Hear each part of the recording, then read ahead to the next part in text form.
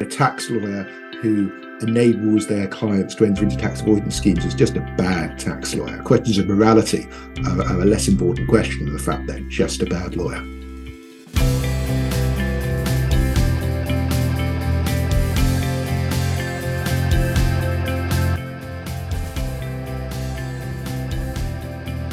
Hello everyone, and welcome to the Student Lawyer podcast series. Whether you're at school, sixth form, university, thinking about a career in law, or exploring law careers, you're in the right place.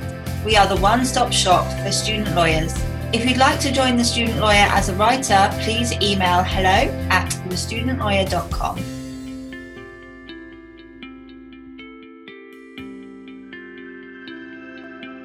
Hello everyone, welcome to the Student Lawyer podcast. My name is Stephanie.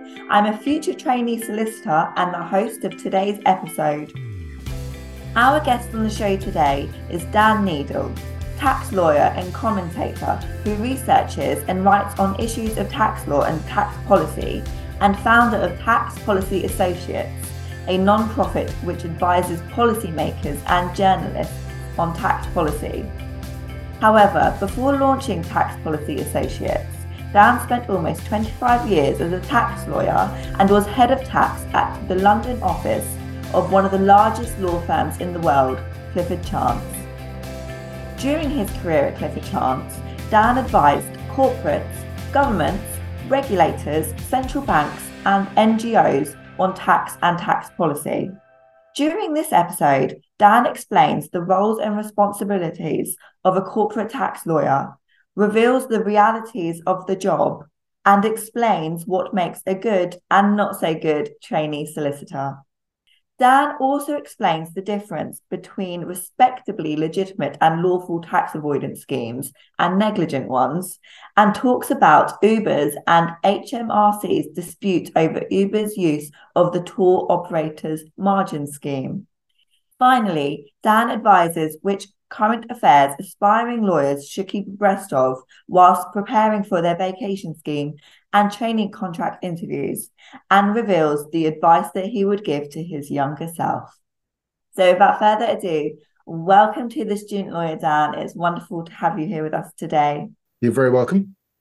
Right, I'm just going to kick into it really because I've got a whole bunch of questions to ask you and I can't wait to get going. So I thought I would kick off the episode by asking you to please explain the reason or reasons you decided to become a tax lawyer.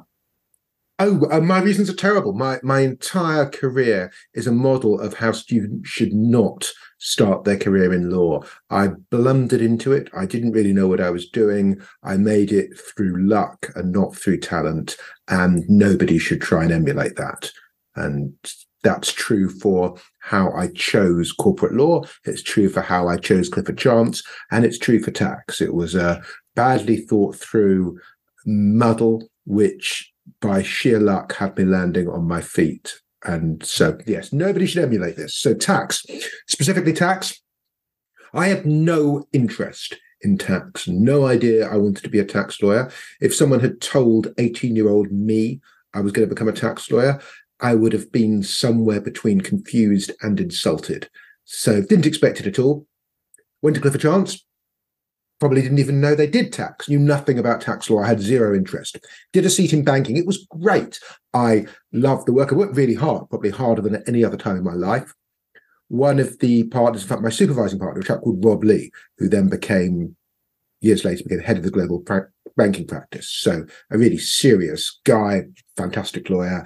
He took me under his wing, had a great time. And then he suggested I might want to do a seat in tax. And I've no idea why, but I followed his recommendation and did a seat in tax. And it was a good recommendation. I really enjoyed it. And I liked the people, I liked the work. And I then spent quite a lot of time wondering whether to qualify into tax or banking, and ended up deciding on tax. And that was it really. There was no great plan, no great strategy, just luck. Probably the one thing I would take from that, recommend to students and new trainees, is don't be as clueless as I was, but also don't start out thinking, yes, I want to be an X, where X is based upon what you've read, what you've seen, maybe a few days as an intern, because you won't really know until you're there. You certainly won't know what the people are like until you're there. So keep an open mind, see what you end up enjoying, because it may be something completely unexpected. Maybe, if you're really unlucky, could be tax. See, I really like your journey into law and how you became a tax lawyer and ended up at CC, because I think that you say blundered into it. Would you say that that is the same kind of thing as falling into it? You didn't take such a linear approach to deciding what you wanted to do and taking the right steps to do it, not thinking about anything else. You see, I think that when you're open-minded like that, you take things on that you enjoy doing. Hopefully it's a little bit challenging as well to, you know, keep you going and pushing you. And if you find law and it's right for you, I think that blundered into it is actually, I think that's the best way to do it. I don't know. I think there's a difference between open-minded and just clueless. And I fear I was more on the clueless side. In the end, the outcome may look the same, but it didn't feel the same. Right. I see the difference there. I see the difference. And you mentioned things about like working really hard and had a great supervisor and ended up, doing tax. And I'm going to come on to what makes a great trainee and newly qualified solicitor a little bit later on. But as we are still talking about, I suppose, why become a tax lawyer, I was wondering if you could explain for our listeners who aren't quite so sure what the difference between a corporate tax solicitor and a private client tax solicitor is. So when I was in my 20s as a tax lawyer, if I told people I was a tax lawyer, they would almost literally run away from me at parties. And my wife claims she'd been dating me for 6 months before she found out I was a tax lawyer. No one was interested in tax law or tax lawyers. Then suddenly you hit your 30s and everyone wants to talk to you because they think that you can save them tax. And I couldn't. And the reason I couldn't, aside from not particularly wanting to, is that I was and am a corporate tax lawyer. I know about companies and how they're taxed. I know about banks and about governments, but I only know a bit about how individuals are taxed. I know enough to be dangerous. I know enough to identify the issues, but I'd be dumb. I'd be professionally negligent to advise on it. I'm a corporate tax lawyer. There are people who it's the other way around. They spend their time advising individuals on tax. And given the price of getting advice, most, but not all of the time, those are going to be fairly wealthy individuals. And that's private client work. So right. It is very different. Not only is it different, but the firms that do it are different. Back in the day, I'm talking a long time ago, 25, 30 years ago, Clifford, Chance, Allen and Overy would do private client work. Over time, as the firms got bigger, it became hard for them to really service individual private clients. So they've largely pulled out of that work. And the firms that do private client work are firms like Withers. And you don't see Magic Circle doing private client work anymore. So it's not only is it a choice of a type of work, but it's a choice of a type of firm. Thank you for explaining that. What are the main roles and responsibilities of a corporate tax lawyer then? I can't really answer that question. It's a bit like saying what are the real roles and responsibilities of a lawyer. Yeah. Maybe one way to answer it is, I think a lot of people think that corporate tax lawyers spend their time dreaming up evil tax avoidance schemes for clients. And they don't. Why don't they? One reason is that for essentially the whole of my career, tax avoidance schemes haven't worked and have been struck down by the courts. So if I did go to a client and say, I've got an amazing tax avoidance scheme that's going to save you millions of pounds, I'd be shockingly negligent and the client would probably laugh me out the room. So there's one reason you don't. The other reason you don't is that the types of client that the big firms advise tend to be very risk averse.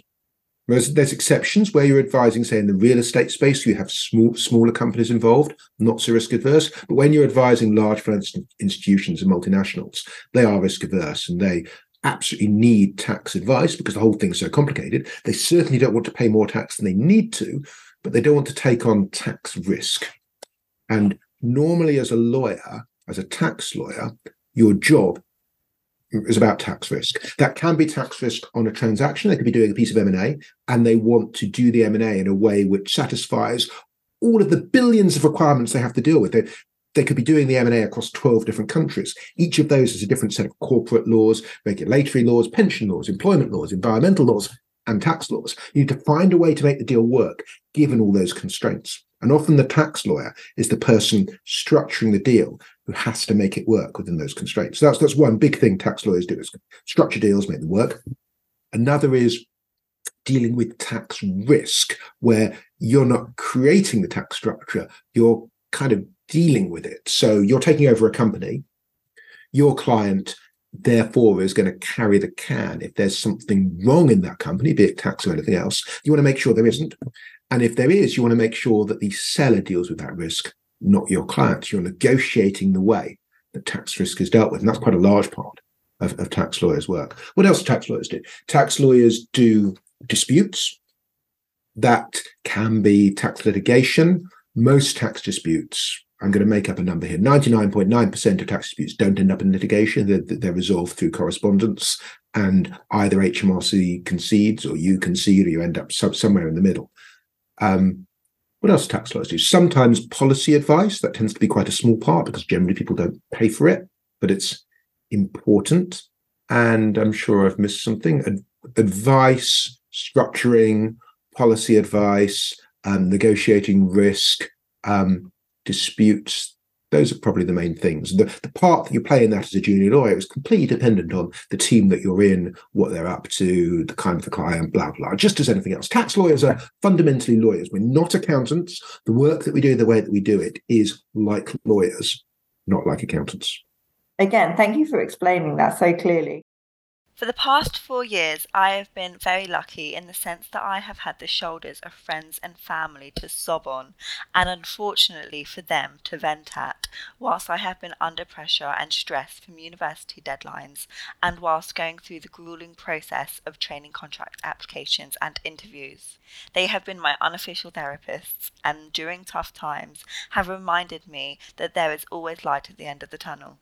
But it's not always possible to rely on a friend or family member to help you through difficult times, especially if they are not trained therapists. And sometimes speaking to somebody outside of your family or friendship circle is a better option anyway. If you're going through stressful times, looking to improve the quality of your life, vent, or need somebody to remove the weight of the world from your shoulders, BetterHelp, the sponsor of today's podcast, may be right for you.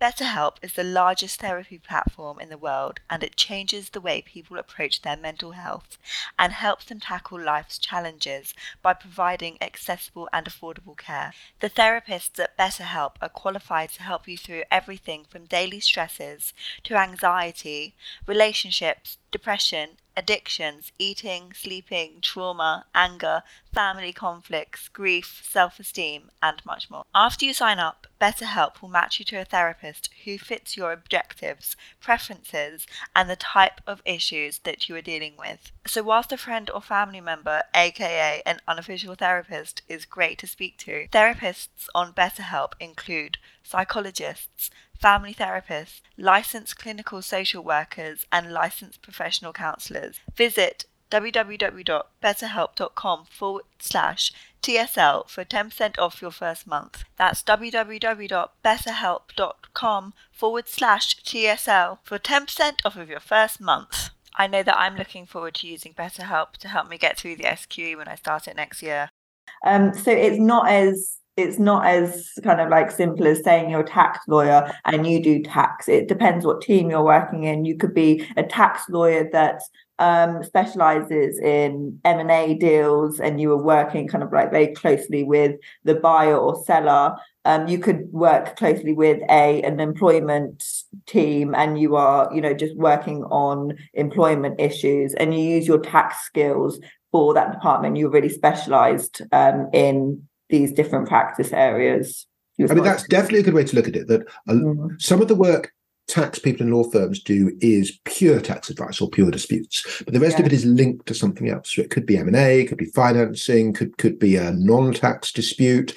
Sometimes tax lawyers are specialized in a particular kind of thing. So M&A, particularly so with the American firms. If you're a tax person at an American firm, you may spend all of your time on M&A deals, doing the tax and M&A deals.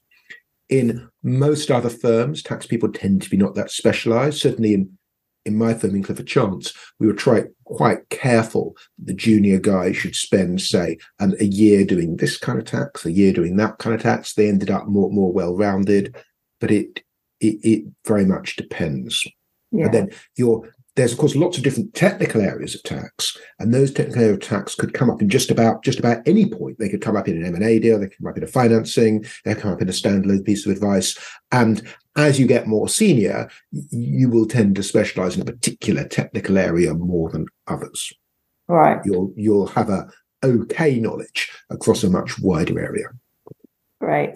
Thank you for explaining that. I mean, at the beginning of this question, and you said, God, that's like asking what the responsibilities of a lawyer are. I mean, it's difficult, I think, for student lawyers to really understand what goes on behind the closed doors of a law firm. Like, it's difficult, and it's difficult to get experience. It's difficult to actually know what the realities of the job are.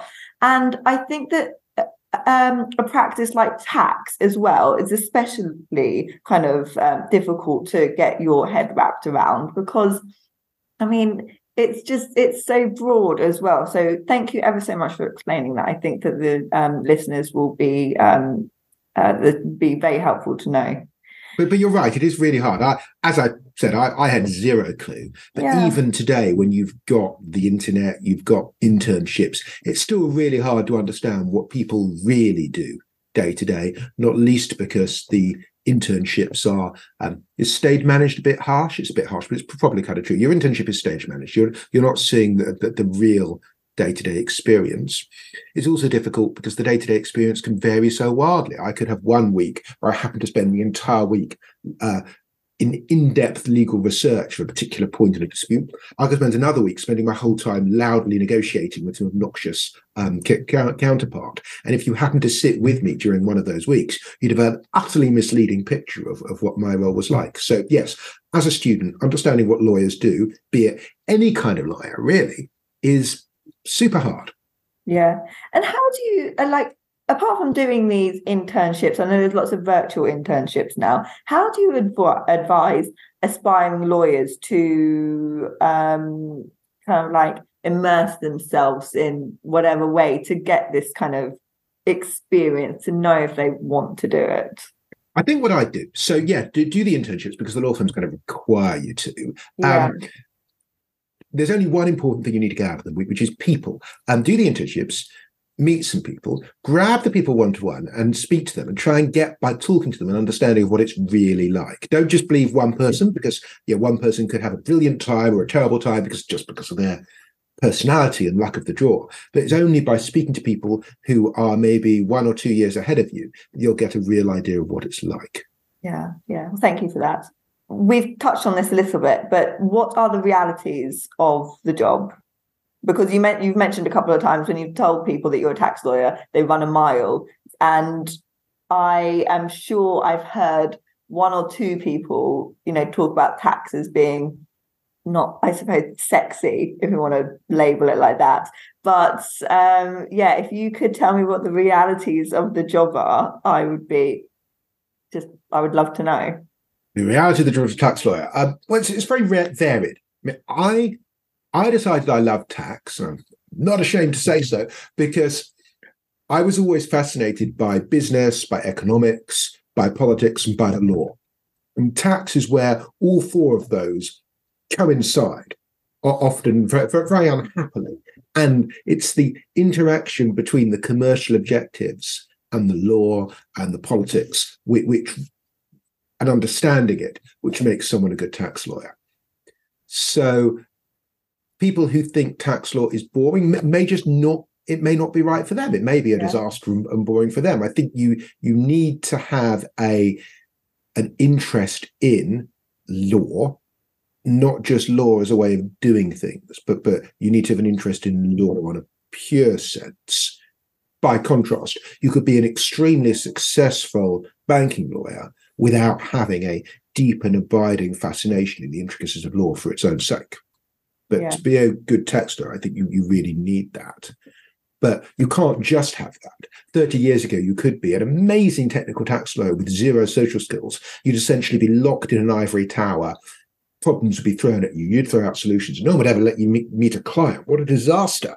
But you could still be a successful tax lawyer. These days, you can't really become a successful tax lawyer without having at least some ability to speak human. So you do need to combine those. Right. I see. You need to be a well-rounded person that's commercially aware and has got an interest in law. It has to really come from, the passion, if you like. Am I right in saying that? Yeah. Yes. See, I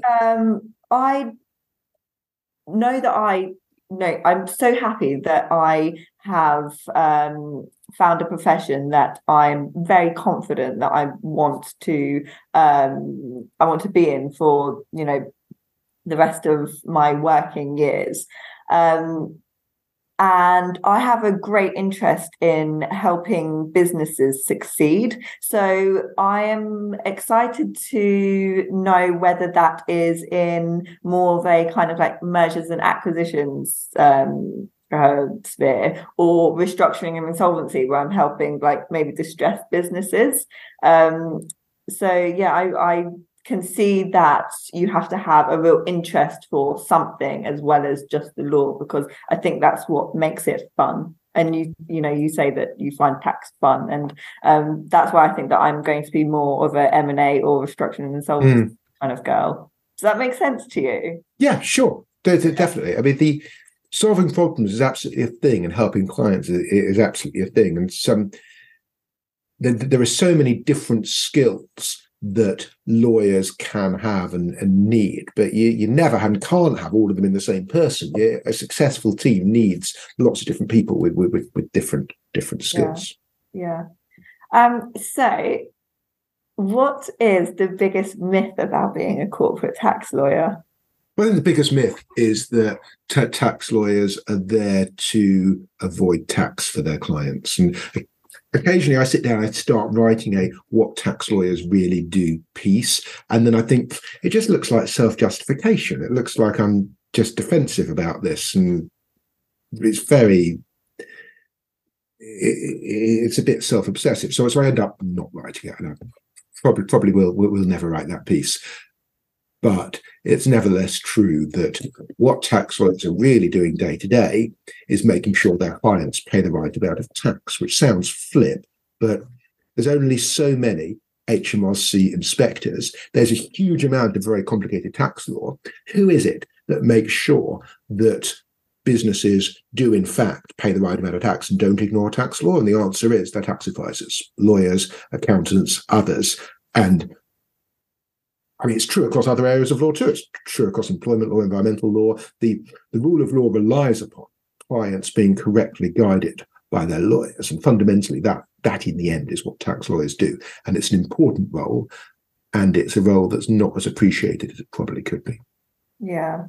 I mean, it sounds like with the whole tax avoidance schemes, I just think it's a way of acting in your client's best interest, advising them how to pay the right, just advising them how to pay the least amount of tax, but still doing it legally. Well, the least amount of tax is normally not in the best interest of your client, isn't it? So, if a company came to me and said, I want to pay mathematically the least amount of tax. Okay, so one way to do it is you could radically change what the client does. Instead of being a widget making business, they could be a real estate business, because then you could get on leverage and pay less tax. But that would have no commercial. An answer like that would be utterly uncommercial. Another would be to create some very elaborate scheme which said, loophole here, arbitrage here. Look, I found a way to magically get through all these rules and you pay way less tax. But there's almost no chance anything like that would work before the courts. So a lawyer who proposes that is not doing law at all. Or I don't know really what they're doing is some kind of mis-selling. Right. So, yes, so if the first lawyer has no commercial awareness, the second lawyer has no awareness of the law. Right. So, no, I don't think that's a realistic scenario. Now, of course, a client may say, I'm looking to do this M&A, and I know the tax here is really complicated, and I don't want to end up paying random weird taxes on what should be a straightforward transaction. And that's absolutely what tax lawyers do. Almost all the clients I ever had are very happy to pay tax at the corporation tax rate on their profit. They expect to. What they don't expect to happen is have some weird tax result because of US tax doing this, French tax doing that, UK tax doing that, and suddenly this transaction that should result in no additional tax has a huge upfront tax hit. But that can quite easily happen, given the complexities of international tax. Right. So I guess you could say you're avoiding that appalling result. You are avoiding tax, but that's not really what tax avoidance is. There are some people who we would technically call idiots who will claim that an ISA, say, is tax avoidance. Of course, an ISA isn't tax avoidance. An ISA, yes, you are avoiding tax on the savings that are in an ISA, but tax avoidance means more than just not paying the full amount of tax you could pay. Tax avoidance means doing something which is exploiting a loophole or an unintended result, or going against the spirit of the rules to do something that realistically you shouldn't be able to do. Yes. Okay. So if you're going against the spirit of the rules, bending the rules, if you like, jumping through those loopholes, if it goes to court, the courts are just going to say, this is avoiding. Yeah, you're almost certainly you're not playing fair. Like we're not like this. Yeah. The courts never put it like that, but that is pretty much what they do. And I think in the last 25 years, I can think of one case where there was a tax avoidance scheme where the client won.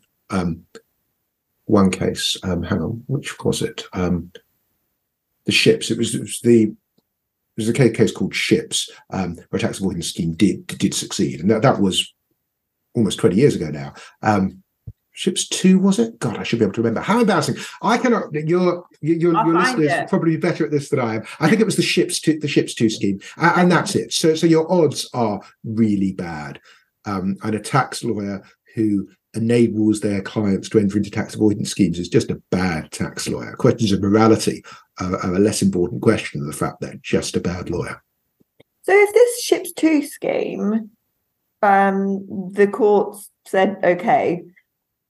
Did that not set a precedent for other things? Why is this not carried on happening? Well, so the law had been changed. It was a scheme in 2009. It involved something around second-hand life policies, a very technical area of the law, where some advisor, I can't remember who, had found what they thought was a loophole. It turned out the loophole was real, but by the time it came to court, the loophole had already been closed. Okay, fine. I actually think if that case came today, the courts would find it differently, and that's even without all the new anti-avoidance that's been created since then. Sure. But yeah, the loophole was closed before it was even revealed to exist. Good to know. Thank you for sharing. Don't do tax avoidance, kids. Don't do tax avoidance. Is the moral. We're going to come back on to more tax avoidance questions later, but I was wondering if you could talk to us now about or advise on how future commercial and corporate trainee solicitors. Well, what advice would you give to future commercial and corporate trainee solicitors thinking about perhaps doing a seat in tax? So what are the desirable skill sets of a tax lawyer? First thing I'd say is do it after you've done some kind of mainstream seats. So if you're just starting at a law firm, there's so much to get on top of in terms of just how law firms work, how lawyers work, how transactions work. To do that at the same time as you're trying to get on top of what tax is just too hard. So I really wouldn't recommend starting out doing it. What skills do you need? Yeah, you clearly need to be good at legal research, because a lot of tax trainee time is spent doing legal research. A lot of tax partner time is spent doing legal research. As a trainee in some other groups, you'll get fairly easy legal research. But if you're given legal research in tax, it's one of two things. The first thing is they're just testing you. They know the answer, but they're testing you. And I admit to occasionally having done that. Sorry, trainees, if I didn't tell you that at the time. The second thing is that you're being asked to look into a point because the other lawyers and partners don't know the answer. And these are people who've been doing tax for 20 years, maybe 30 years. If they don't know the answer, it's really, really difficult. So, the research you're getting is going to be really hard. Quite often, there won't be an answer. So yes, get used to it, and you have to like that, or you probably won't like tax. The other top thing with pretty much all tax work, be it research or drafting or anything else, is do not finish it, check it, and then consider it done unless you're under some intolerable time pressure. Do it, stop, sleep on it, talk to people, go back to it. I quite often change my mind in a single point 7 times between the initial draft and the final version. Thank you so much for sharing that. That is just invaluable advice you've given there, and tips, I think. So what does make a great newly qualified solicitor and trainee? I don't think there's an answer. There are lots of ways to be a great lawyer, and lots of ways to be a bad lawyer. It's easier to say the ways that make a bad lawyer than it is the ways that make a good lawyer, because you could have a great lawyer who's studious, a great lawyer who's brilliant at networking, a lawyer who reads and absorbs stuff really quickly, a lawyer who just sees points immediately, a lawyer who's got a real commercial sense, a lawyer who clicks with clients. So many types of lawyers. I think it's a bad idea, a fallacy, to think you can identify one way to succeed. It's also quite dangerous, because then a student or a lawyer could, this doesn't get out for me. I'm not that person. I'm not like that guy. And you can be successful without being like that guy or that girl. There are going to be lots of different ways of being successful. So it's good to have a unique selling point, then I got from that. And it's good to, be different and stand out for all good reasons. What makes a not so great newly qualified, or let's go with trainee solicitor?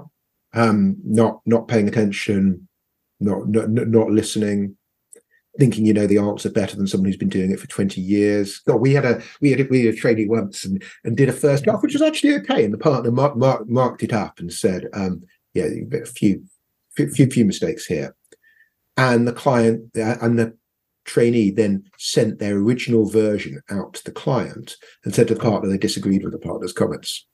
Oh my goodness, what happened? Trainee did not qualify into the firm and actually became famous subsequently, but I'm not going to say anymore. Oh my God, that takes some balls or stupidity. I think just definitely the latter. Total lack of self-awareness. Yeah. But it's kind of hard from an ego point of view. It's quite hard to admit that you know nothing, and it can go 2 ways. One way you can say, "Oh God, I know nothing. I'm so useless at this. I can't be doing this. It's too hard," and that's a terrible mistake, because everyone has to start not knowing the area. The other equally bad mistake, maybe worse mistake, is to go, "Oh yeah, I've been looking at this for 2 days. I really understand this," when you just don't. So actually, here's an answer to your earlier question. The absolutely vital lawyer skill, which all successful lawyers have to have, is to know when they really know the answer and when they don't. The dangerous lawyer isn't the one who doesn't know the answer. The dangerous lawyer is the one who doesn't know the answer but thinks they do. Oh. So for me, there's areas of law where I am actually, that's not true anymore. I was one of the leading experts. So I'd be really confident that I can advise in this area, which is about that thick. For those listening, I'm holding my fingers really not very far apart. That's the area where I'm an expert and I can absolutely answer with confidence here. Slightly wider area where I'm an expert, but I'd need to spend a lot of time thinking about it. A wider area where I have a decent knowledge, but I'm not one of the key experts and I'd need to speak to someone who is. I'll spend a lot of time thinking about it first. There's an area beyond that where I have no clue. And if I spent time looking at it and researching it, I'd be wasting my time or be shockingly negligent. So I must immediately find someone else who can do this work and not even try and do it myself. And making sure you know which of those areas you're in is of critical importance. Yeah. What are the current corporate tax issues that aspiring commercial solicitors should be aware of ahead of their vacation scheme or training contract interviews at this point? I probably wouldn't think of it like that. I think the things to be aware of is the current commercial environment. So what are the current factors which are driving commercial world. So, for example, right now, there will probably be high interest rates, high inflation, supply chain difficulties, problems hiring, stock market, extreme variability, Russia, China, those sort of issues. And there'll be some clients who are unaffected by all of them, although probably not many. There'll be other clients for whom interest rates are the biggest issue, or Russia is the biggest issue.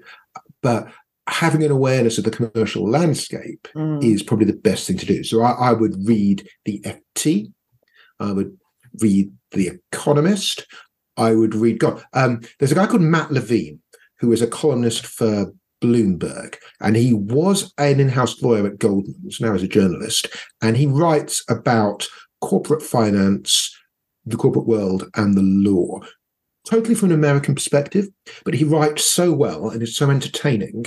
It is a brilliant way to learn and to get commercial and legal awareness. So I would say that anyone who wants to succeed in law, I'm going to oversell him, but I'll do it anyway, should subscribe. It's free to Matt Levine's column. He is brilliant. Okay. I am a Matt Levine fanboy. I'm not ashamed to admit it. Woo. I'll put links in the show note to put links. It's the greatest thing anyone could do to get an understanding of how to think commercially, how to think like a lawyer, and issues in corporate finance. Okay. If there was a British Matt Levine, that would be the greatest thing ever. But sadly, there is not. Wonderful. Okay. Well, thank you very much. Or a French Matt Levine. That'd be, yeah. But there is only one Matt Levine. There is only one. So I have read that after Uber was challenged by the HMRC in 2022 for not charging VAT on fares, Uber decided to use the tour operators margin scheme to pay a low effective rate of VAT instead of charging 20% VAT on its fares. Now, HMRC is challenging Uber's use of this tax scheme. So, if I have got my facts correct there, Dan, do tell me if I haven't. I was wondering going back just a little bit, backtracking. So I understand that most cab companies, which you could call Uber, and black cabs do not pay VAT. So why is the HMRC so irate about Uber not doing so? If you could just explain to our listeners and me. So this ends up being fiendishly complicated, but the story starts with a simple big problem around VAT in the UK. There is a threshold at which businesses have to start charging VAT. And in most of the world, most of Europe, that threshold is at a fairly low level, say about £20,000 or £30,000. In the UK, it's at £85,000. So if you're a self-employed driver, be it a black cab or a private hire, you likely earn less than £85,000. You don't need to charge VAT. Easy. If a business operated a fleet of taxis, its turnover will be more than £85,000, and they will need to charge VAT. Now, that's a stupid result because it means that a small business has a 20% cost advantage over a large business. And if small businesses are less efficient, the economy as a whole benefits from more large businesses. So it's what an economist would call a distortion. The tax system is pushing people to have a small business rather than a large business, and that is a bad thing. Right. And certainly, as a former Londoner, I very much benefited from having a way to centrally call a taxi when I need one, rather than stand kind of waving my hand like an idiot trying to find one. So VAT shouldn't be doing that, but it does. How did Uber try and deal with that? Because Uber clearly was a big firm. Well, they said, actually, all these taxi drivers, they have their own business and they earn less than £85,000. All we are doing is we're just their agent. We're just on their behalf connecting them with consumers, with people who want to hail a cab. And Uber persisted with that for a long time. And eventually it was clear that it was not sustainable. The way that Uber's business worked and the way the rules around taxes worked means that Uber was not just an agent. Uber was a principal. Uber was buying in the services of these taxi drivers and then selling a service to to customers. Okay. And when that happened, a lot of people thought that meant inevitably Uber would have to charge 20% VAT. But they didn't. There is something complicated and obscure, which I never came across in practice because it's very specialized, called the Tour Operators Margin Scheme. And that's a scheme that was designed for travel agents who would be constructing a package holiday and selling it to punters out of lots of different elements. A coach here, a flight there, one hotel here, another hotel there, a boat ride here. All these little inputs were coming together and then being sold as one package holiday. And back in the day when the internet didn't exist and VAT systems weren't so coordinated, a travel agent would say, gosh, the VAT on this is a nightmare. How am I going to deal with all the VAT in all these different countries where I'm buying stuff from? It's impossible. So this tour operators margin scheme was created, which says to a travel agent, don't worry about that. Instead of charging VAT in the normal way, just pay 20% VAT on your profit. So you're buying in all of these little bits for, say, £1,000. You're selling them to a client for £1,100. So you're just going to pay VAT on the 100 of profit. You're going to pay VAT of 20. Uber used and applied that same scheme to their cars. They say, we're buying in, all right, not flights, not hotels, but we're buying in cars. We're buying in journeys from taxi drivers, and then we're selling them. And we should pay VAT only on our profit. As it happens, Uber's profit is absolutely tiny until very recently. They lost amazing amounts of money, billions and billions and billions. Now they make a teeny, tiny profit. That's not that they pay VAT. And that's what they were doing. HMRC is challenging that. Exactly on what basis, we don't know. It's a very difficult area, so I'd hesitate to say what the outcome will be. But it's a mess. Tax shouldn't work like this. And the original sin that's causing the mess is the fact that we have this stupidity of a very high VAT threshold, which punishes businesses for growing past £85,000. Yeah. And that means a lot of effort is spent by a lot of people keeping their business below £85,000 artificially and in avoiding VAT. And that's what Uber was doing. I don't blame the player. I blame the game. And the answer is to change the game. That's a very long answer. I'm sorry. Sounds like just a very complex issue that, is just totally, it'll be interesting to see what happens with this. Yeah, I'd love to be, if I was still in practice, I'd love to be on either side of that dispute. It's a fascinating dispute to be running, and I'm deeply envious of anyone listening to this who goes on to work for a firm that's handling the dispute. I know you said it's difficult to know who will win, but if you had to bet on it now. No. Tom's is in. Remember, I said the different zones. Tom's is in an area where I wouldn't even come close to trying to advise. I'd be negligent even thinking about it. I had to speak to a bunch of people. I wrote a piece on this, which doesn't really go into the technicalities, but I still spent a couple of days speaking to people who are expert in it before I could do that. And they weren't sure who would win. So I would be a total idiot for me to make a guess as to who would win. Particularly because we don't know the facts. We don't really know what the dispute's about. Right. Indeed. I will put a link to the article that you wrote about this in the show notes as well. So thank you. Yes, all plugs for taxpolicy.org.uk. Gratefully absolutely. It's a great read.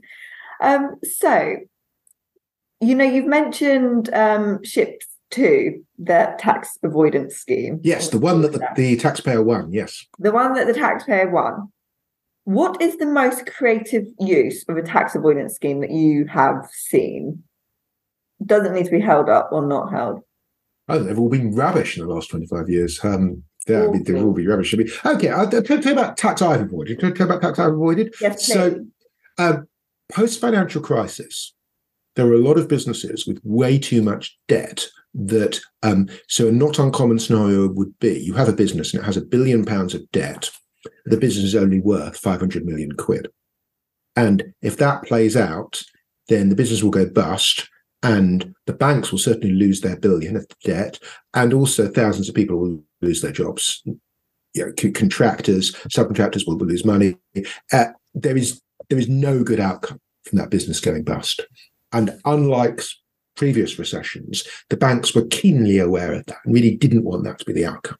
So what they would be willing to do, they would be willing to forgive some of the debt. So in this scenario, say, company worth 500 million, but debt of $1 billion, banks would say, Jesus, we don't want to do this, but we will forgive, we'll release 600 or 700 million of debt, so that the company is right again and it's solvent. And the banks would, after much negotiation, willing to do that. They'd probably take some upside in the event that things ended happily ever after in future years, but they'd release a whole bunch of debt.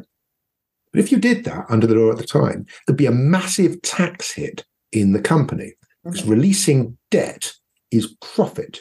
If you release 600 million quid, there'll be tax on that at to 25%. So you would have 150 million quid of tax to be paid by this company that was almost bust.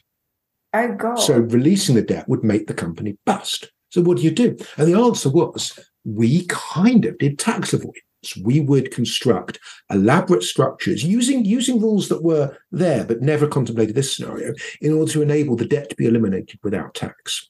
Now, is that really tax avoidance? In a sense, no. Because if we didn't do that, the company would go bust and no tax would be paid. And if we did nothing and the debt was released anyway, there'd be a huge tax bill, which the company couldn't pay, and the company would go bust and the tax wouldn't be paid. So we were not avoiding tax that would ever actually be paid, but we were technically avoiding tax that technically, theoretically, in another universe would be paid. We did that in very complicated ways, and often that was cleared by HMRC because they thought it was technically right, and they also thought that ultimately it's in accordance with the spirit of the rules. But that was done by me and others, and many businesses were saved as a result. So it's tax avoidance, if you want to call it that I'm very proud of. For the greater good. For all the good. That there was literally no downside of doing that. No one lost out, but businesses were saved. So people who think that they can always identify tax avoidance and always stop tax avoidance need to realize that in the real world, whether something is tax avoidance or not is highly situational and often quite political.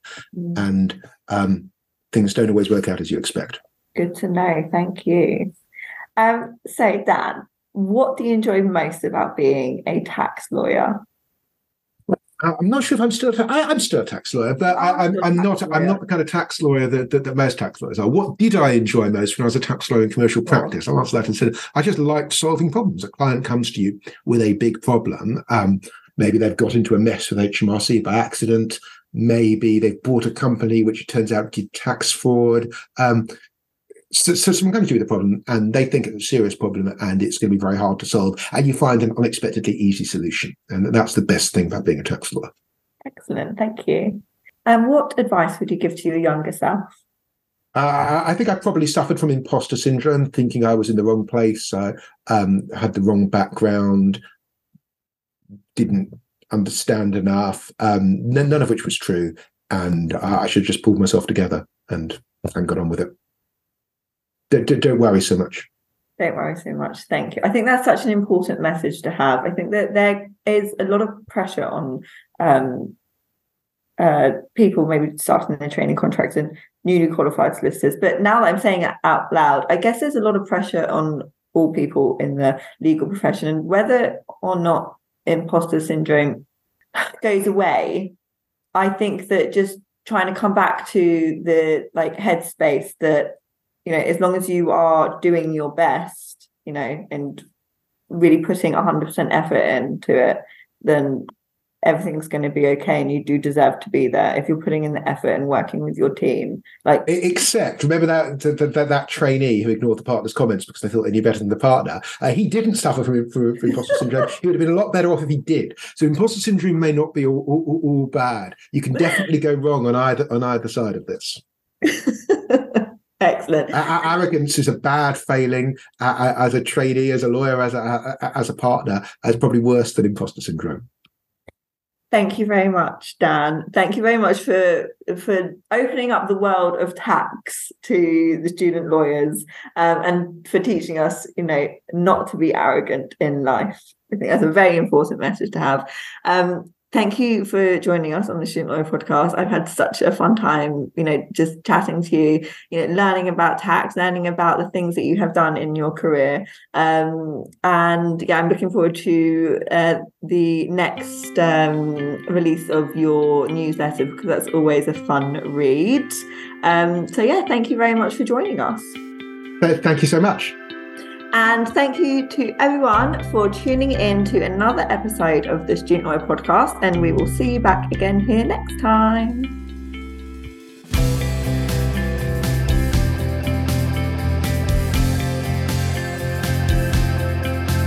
To hear more of the Student Lawyers podcast, hit the subscribe button and leave us a star rating and review. If you would like to join the Student Lawyer as a writer, please email hello@thestudentlawyer.com. Don't forget that if you're looking for a way to remove the weight of the world from your shoulders, the therapists at BetterHelp are qualified to help you through your daily stresses. Just visit www.betterhelp.com/TSL for 10% off of your first month. That's betterhelp.com/TSL for 10% off of your first month.